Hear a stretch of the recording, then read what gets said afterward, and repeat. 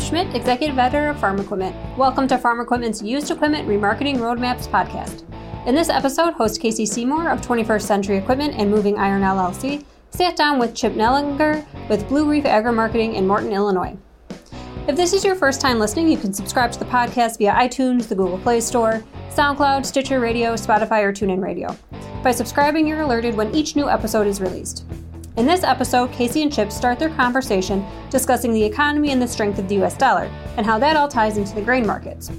Chip also shares some insights on how the Phase 1 deal with China is going. And later in the episode, they talk about ethanol in China, and finally, the protein markets. Chip, how you been, man? Hey, doing well, Casey. It's been a little while here. I got laid low with a little bit of a bug, and it wasn't COVID, though. I went and got tested. It was more of a stomach thing, and it's been busy. So we haven't talked for probably almost 3 weeks. Yeah, it's been a little while. It's been a little bit. Well, in our little hiatus there was no lack of things to talk about, and today there's definitely no lack of things to talk about. So the Fed came out with their big meeting, came back with a new monetary agenda, and it really is the same song, different dance type of deal. They're going to keep interest rates at zero, and they're pretty much painting a picture of this could be the worst economy that we've seen in some while. And I think how they put it was in our lifetime, which I thought that was the housing crisis of 2008, but maybe this is going to be worse than that, I guess. I don't know for sure what they were getting at there when they said that. But nonetheless, because of that, the dollar kind of puked a little bit today, and it's going to help with some exports. So I guess as you look around the overall health of the market right now, Chip, what are you seeing out there, and what are some of the directions you're heading towards? Yeah, well, there's a lot of moving gears out there, Casey. Yes, there is. That's part of the problem trying to figure this thing out. From the Fed perspective, I don't think they really shocked the market. I think the market was expecting that. They basically said, we're going to keep throwing the kitchen sink at this thing.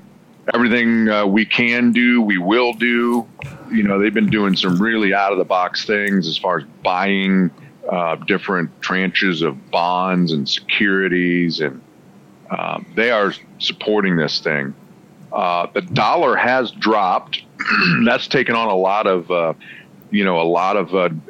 publicity here recently. But the dollar, here's the good and the bad, right? The dollar index is what most people look at when they talk about the dollar. And the dollar index is a basket of, I don't know how many different currencies are in there, but they're weighted differently. And one of the problems is the euro currency has a weighting of almost 50%. So it's overweighted. And the euro currency, because of some financial stuff going on and Brexit and some of the stuff going on in Europe, the euro currency has had a huge rally. And so that's half of the weighting of the dollar index. And then some of the, like the British pound, the Canadian dollar, Australian dollar, those have followed along as well.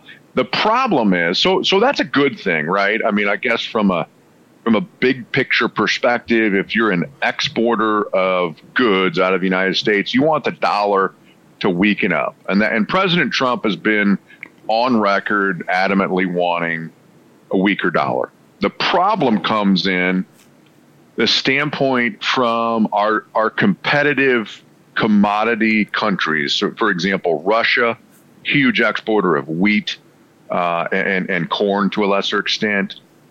Brazil, obviously, they're a huge exporter of everything, beans and corn both.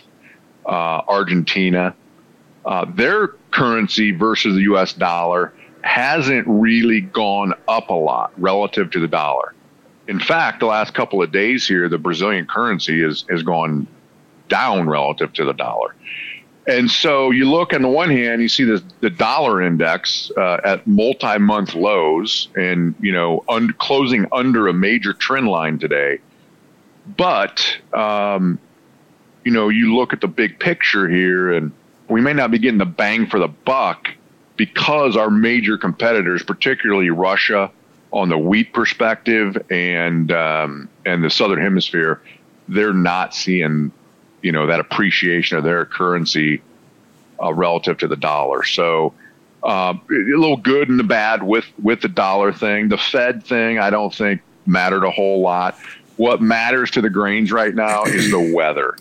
And there's several areas. If you're sitting there, maybe in parts of Nebraska, out by you, which, by the way, the market discounts Nebraska because the bulk of the major corn producing areas of Nebraska have massive amounts of irrigation. So when it comes to hot, dry weather, the market somewhat discounts Nebraska because of the irrigation issue. Certainly, if you divide Iowa into quarters, the southwest quarter of Iowa is really hot, really dry.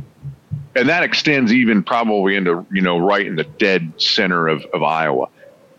Super hot, super dry. Problem is, everywhere else has gotten pretty good rains here in the month of July. And now the extended forecast is going to cool down.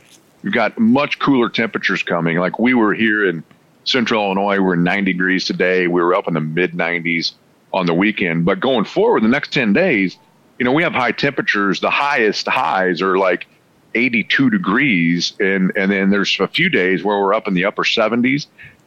And it's a little bit on the dry side, but now you have the extended like 8 to 14 day forecast starting to hint at some rain out there. And so the market's taking this in. They're looking at the crop condition report we saw Monday. It showed 3% improvements on good to excellent of both corn and beans. Massive jump in Illinois corn, 11% higher. I have to look back. If that wasn't the biggest 1 week jump in history, it was very clear. It was in the top 3, certainly. A massive increase in crop conditions in certain states, particularly Illinois. And so the market's looking at that saying, what's bullish right now? We're coming in. We got a lot of old crop corn left. There's some of that being spit out here down on the lows, unfortunately. If we do get some rain here in the coming 2 weeks, cooler temperatures, this thing could be shaping up for a perfect finish. If that happens, that's a big if, because those extended forecasts, they'll change 6 times between now and 2 weeks from now. Right. But yeah. As you break it down, there's just nothing out there right now that's super bullish. China's been quiet here. They were a massive buyer in last, other than the last 2 days, they were buyers 10 straight days of U.S. beans. And they've kind of quieted down. And so there's just nothing on the radar right now that's bullish enough to break us out of this trend in corn. Beans have been hit a little bit the last couple of days. And so it's all about the weather. But that can change, too. So, I mean, we got to take that with a grain of salt. But right now, the calendar's against us as far as, it's just hard to get a rally generated going into August unless you have some massive deterioration of the forecast, a lot hotter, drier temperatures coming. So that's what's really kind of hitting the corner of the bean market. It's like pushing a boulder up a mountain in the mud. It's just really hard this time frame to get a rally generated. And so the path of least resistance is lower, and we've certainly seen that so far this week. Yep.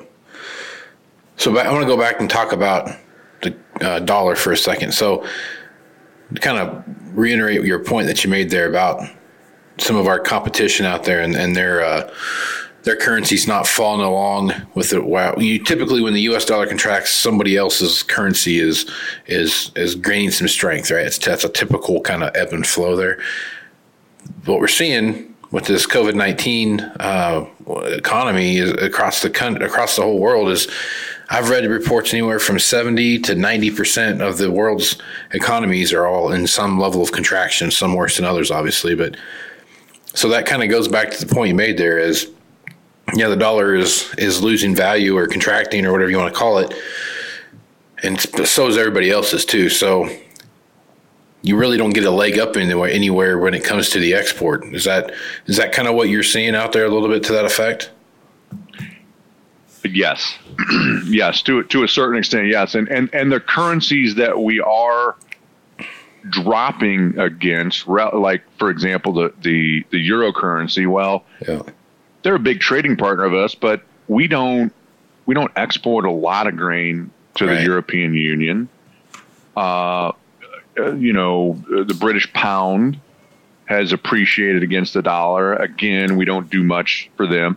The Australian dollar has rallied. I guess you could argue that maybe competitively we're getting a little bit of a bump there competitively on the wheat because Australia is a big wheat producer. But our biggest competitors, Russia and Brazil, their currency continues to weaken relative to the U.S. dollar. So we're not gaining a competitive advantage on our two biggest, competitors on the world market as far as grain exports go, and that's namely Brazil and Russia. And so the drop in the dollar is the dollar index, right? Well, unfortunately, the dollar index doesn't include the Russian ruble or the Brazilian real. And so that's muting. Now it's great from a perspective, you look at crude oil prices. Okay. We export a lot of crude oil to some of those countries. Crude oil is holding, north of 40. Gold went to a new all-time high this week. Silver's had a massive rally. Some other commodities are seeing great benefit from that, but unfortunately, it's not correlating over to our grain markets necessarily, particularly corn and beans. Maybe you can argue it's helping the wheat a little bit, but, unfortunately there's not a massive shortage of wheat anywhere in the world right now. So that's always a highly competitive market, and we're not gaining much of that business yet in the wheat. So I guess if anything, you could argue maybe it's the drop in the dollars probably helping support the wheat a little bit, but certainly not the corn and the beans, particularly because of Brazil and also to a lesser extent, Russia on the corn side. Yeah. So you talked about China here, kind of in your opening statements there, and they kind of put it along here a little bit, and all of a sudden here of late, their purchases from the U.S. have taken off amidst all the problems they're having with the trade talks, which are non-existent anymore. I mean, I think they talked more in January of 2018 than they're talking now, but I guess that's pretty much a key indicator that China needs stuff, and we're kind of the only shop on the block to get it. Is that a fair statement? It is. We are supposed to have sometime here very soon, either within the next couple of weeks, I think, kind of a review with China, government to government, on how this phase one is going, whether they're meeting the numbers needed. And so you can argue that the large amount that they've been buying, they bought a little over 3 million metric tons of U.S. corn, their biggest purchases of U.S. corn for 20 plus years, massive amounts of beans. They bought some wheat. They bought a lot of pork and probably some other minor, non-exchange traded type agricultural products. Being pessimistic, you can argue okay, they're just getting to where they need to be as far, to kind of keep the heat off them, so to speak, and for this review. Now, a lot of that's been, the scary part is a lot of those beans have been from a new crop position. So they got plenty of time if things go wrong to switch those sales to the Southern Hemisphere or just outright cancel them. And but it's good to see that the sales are on the books. I mean, and it's a big amount. But unless they keep going at the pace they've been on, the thing to keep in mind here is that on beans, the USDA has our total demand about 400 million bushels higher than a year ago.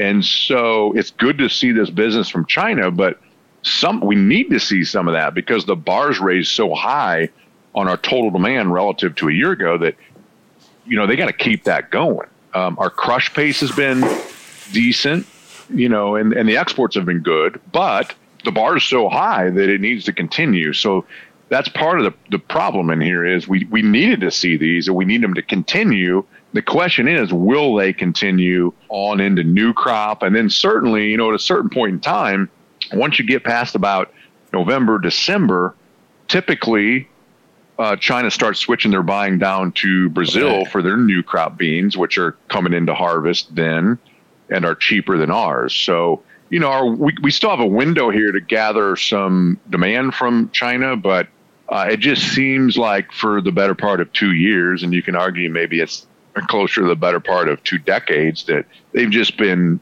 kind of playing us like a finely tuned fiddle. So that's always going to be there.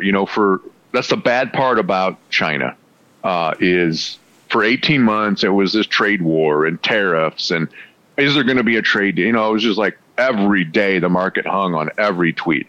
There's a trade deal. There's not a trade deal. It's good. There's going to be a meeting next week and 2 weeks and no meeting. And it was just, it made you just weary. Yeah. And now that there's this phase 1 trade deal, now it's the other side of that. It's like, okay, they bought, for 10 days in a row, but not for 2 days. Are they going to buy tomorrow? Are they going to go 2 weeks? Now we're into the next thing is, are they buying? Are they not buying? When will they buy if they're not buying? And it's just like excruciating, and they know they're the most astute cash and even futures traders in the world, and massive players, and they know what they're doing. And, if they think there's a big crop coming, they're not, they're going to wait for cheaper prices at a certain point. And they've had a massive amount of buying here recently. So you can make an argument that they're just going to kind of maybe lay back on their heels and wait for typical harvest lows that are ahead of us before they buy more. And each day that goes by without fresh Chinese purchases that's more of a feather in the people that want to sell this market. Yep. So let's talk about ethanol for a second here. One thing that the Chinese have been buying is ethanol. There's been some, not a bunch, but they did have last week or the week before last, they did buy a rather large amount of ethanol and corn, kind of all in the same week. So that's kind of a double whammy when it comes to our stocks when you start looking at that. So you get refined ethanol from corn, and they're buying the actual corn itself. So there's a great opportunity there. I guess, what's your thoughts on that? I mean, was that a blip on the radar, or do you think that's going to start establishing this kind of a longer term Chinese kind of mandate to that E10, E15, 2025 mandate that they have out there? Yeah, so I think, again, that remains to be seen. I think that is one bright spot is our ethanol markets, whether it's, China, Korea, Taiwan, anywhere else in the world. I think that is one bright spot. We can open our market up to ethanol. We've been doing that. Those trade groups, those ethanol and corn growing groups have really been doing a good job at opening our markets up.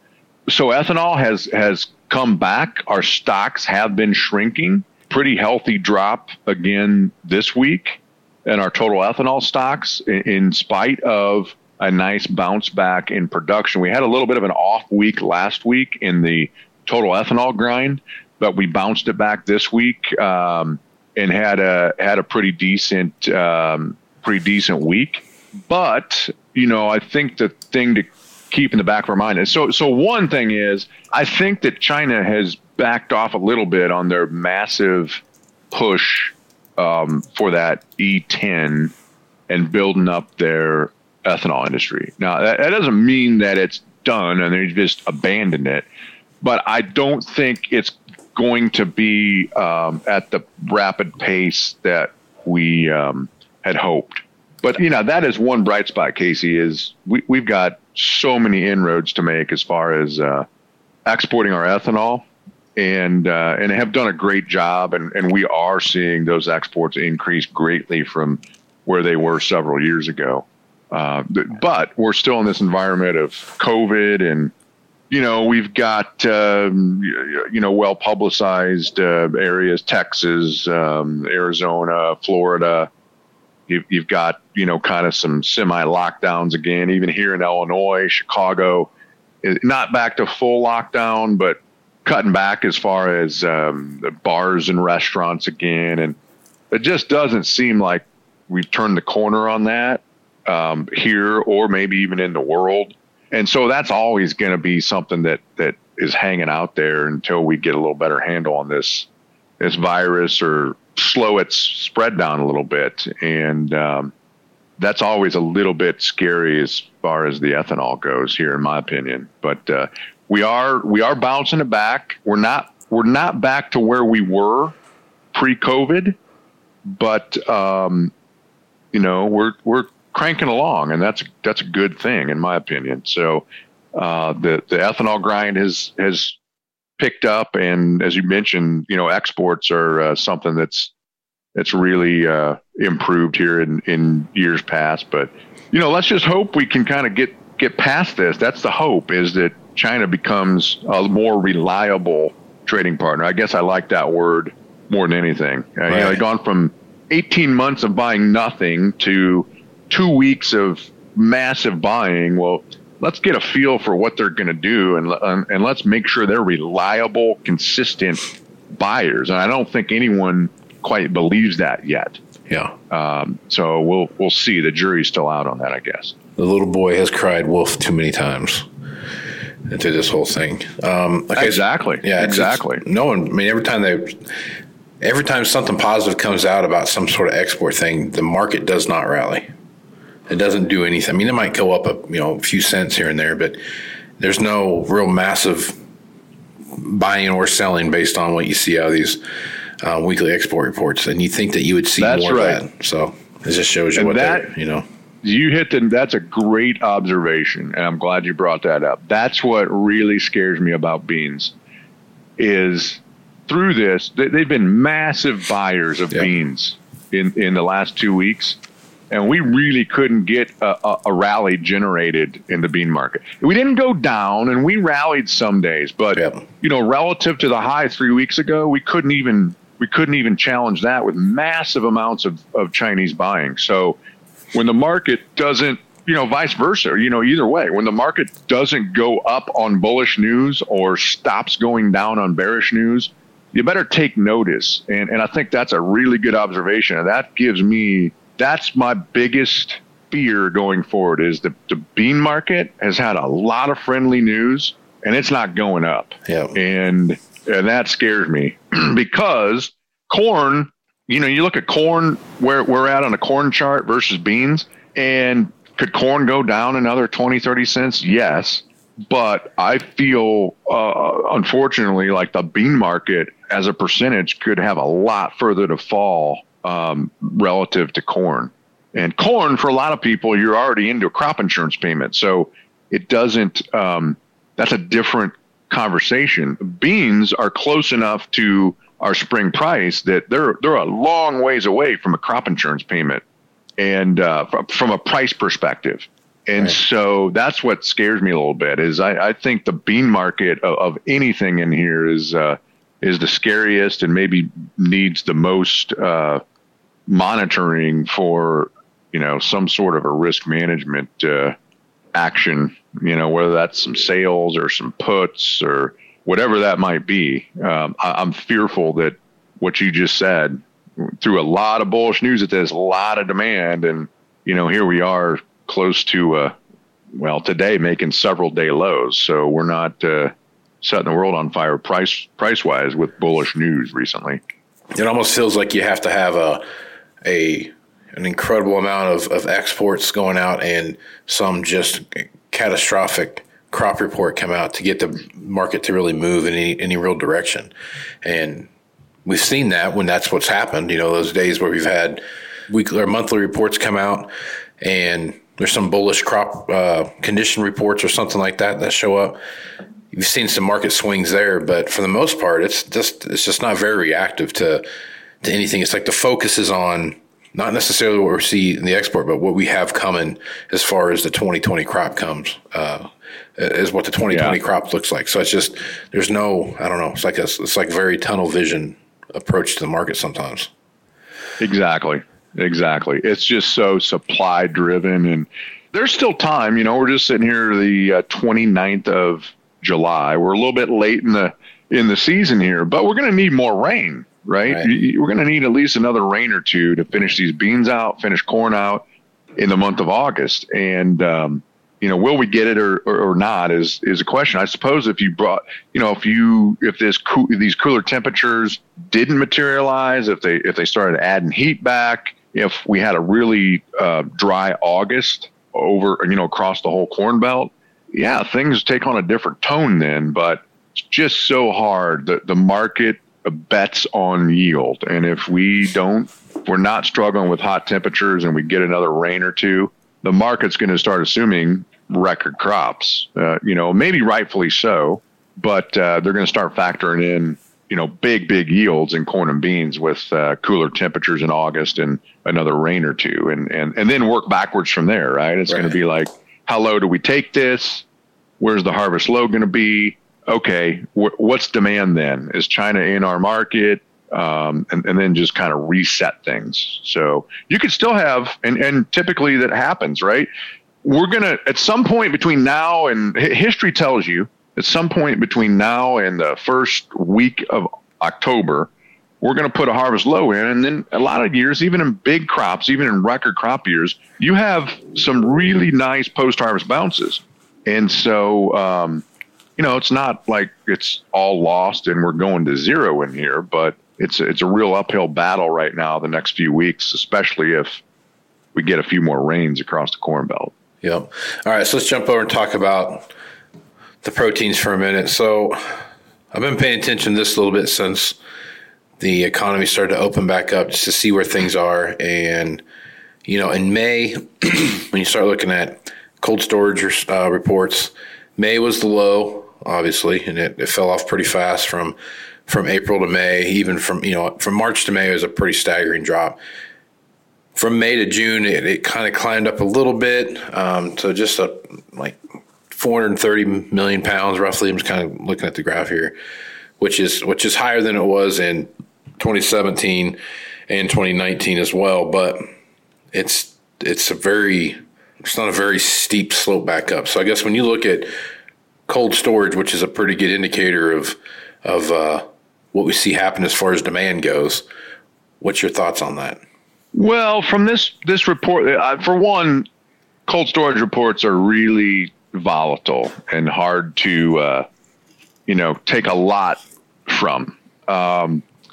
Probably of anything that jumped out on that cold storage report from last week was the pork. Saw a pretty good decrease in a lot of different categories. And so that was much needed because we've been struggling with a massive supply of pork here recently. The beef side is a little cloudier to me, and I don't know if you can read too much into that yet from the beef side. Seems like we're at pretty good equilibrium here. We've stabilized the box beef market. We've stabilized, although we might be a little bit lower in the cash market this week. We've at least stabilized the cash on the cattle side, and so I think, and the other thing I like is we've faced a lot of heat, in the plains this year, Oklahoma, Kansas, that area have been some really high temperatures, if not record heat, and that's slows things down as far as weight gain goes. And so I still think there's some reasons to be friendly to the cattle market, especially. I think this is just me talking. I don't have a lot of data to back this up. I think on the pork side, there's the pain is there. I mean, we've been too low too long. Right. Some of the smaller producers, they are going to quit. I'm not saying they're going broke, but some of those that are kind of still the farmer feeder type people, they're not going to give back. They're not going to lose farm ground because of hogs. And so some of this has been a capacity issue. I think we would have seen more liquidation, but we didn't have the capacity. And so I think that's going to happen as you go forward the next, quarter or even 2 quarters. And so longer term, that's what the hog market's needed for a long time. We've had too much supply, and that's what you need to do when you have too much supply is you need to pull back, pull that back and have the supply meet the demand and prices rise. And I think you're going to see that. It's just going to take a little while in the hog. So from the protein side, I think we're in an okay standpoint, but I'll qualify that with this whole COVID deal. Nobody knows what the next week is, let alone the next 6 months on this COVID thing. We went through our challenges with packing plants. Brazil's seeing that right now. They've got packing plants shut and grain terminals shut. And if that flares back up, that risk is always there. But I think that the hog and cattle market are, for where we're at right now, we got through, we got through the hurricane right now. Now, right. Are we going to get our head knocked off by a tornado after the hurricane? I'm not sure, but we're at least through the hurricane right now. Right. Yeah, I'm just looking at slaughter numbers right here. And, they are showing June beef production was 7% above last year. So there is some positive signs there about getting everything back open and rolling again. And everything on these graphs that I'm looking at are pointing towards that slaughter rate getting back up there on hogs and beef both. Yeah, those numbers have really bounced back, from the lows back during the COVID shutdown. So just shows you, just ag in general is so resilient. That's the bright spot of everything, is like, if you just let it work, it will work. And ag, whether it's the grain side or the livestock side, if you let it work, it'll work itself out and we'll get things figured out. And the problem is when you throw the government in there too much, it just throws a monkey wrench into the gears of the whole mechanism. But I'd say it's been a pretty exemplary few months here through this COVID thing, from a grain production and livestock production and the packing struggles that we've had. And, it could be a lot worse right now, looking back on what we just went through the last 2 or 3 months. That is a very true statement. So, all right, Chip. Well, it's good stuff here. We got a lot of information out there today. Folks are working on their plan or trying to figure out what their next move is based on what they see happen around us. What's the best way to get a hold of you and your group? Yeah, best way is just give us a call at the office, 309-550-7213, and we'd love to chat with you and kind of help you out with where you're at and what your plan might be and how we might be able to improve that plan and execute better. Right on. Thanks, Casey and Chip. We've got even more used equipment remarketing resources that we're sending your way. In addition to this podcast, we're also tapping into Casey's expertise across all of our informational channels. If you've got a question for Casey, I'd encourage you to head over to farm-equipment.com/asktheexpert. Submit a question and we'll get Casey's answer to it up on our Ask the Expert blog. And you can keep up with the latest industry news by registering online to receive our free newsletter. Visit www.farm-equipment.com. For Casey and Chip, as well as our entire staff here at Farm Equipment, I'm Kim Schmidt. Thanks for listening.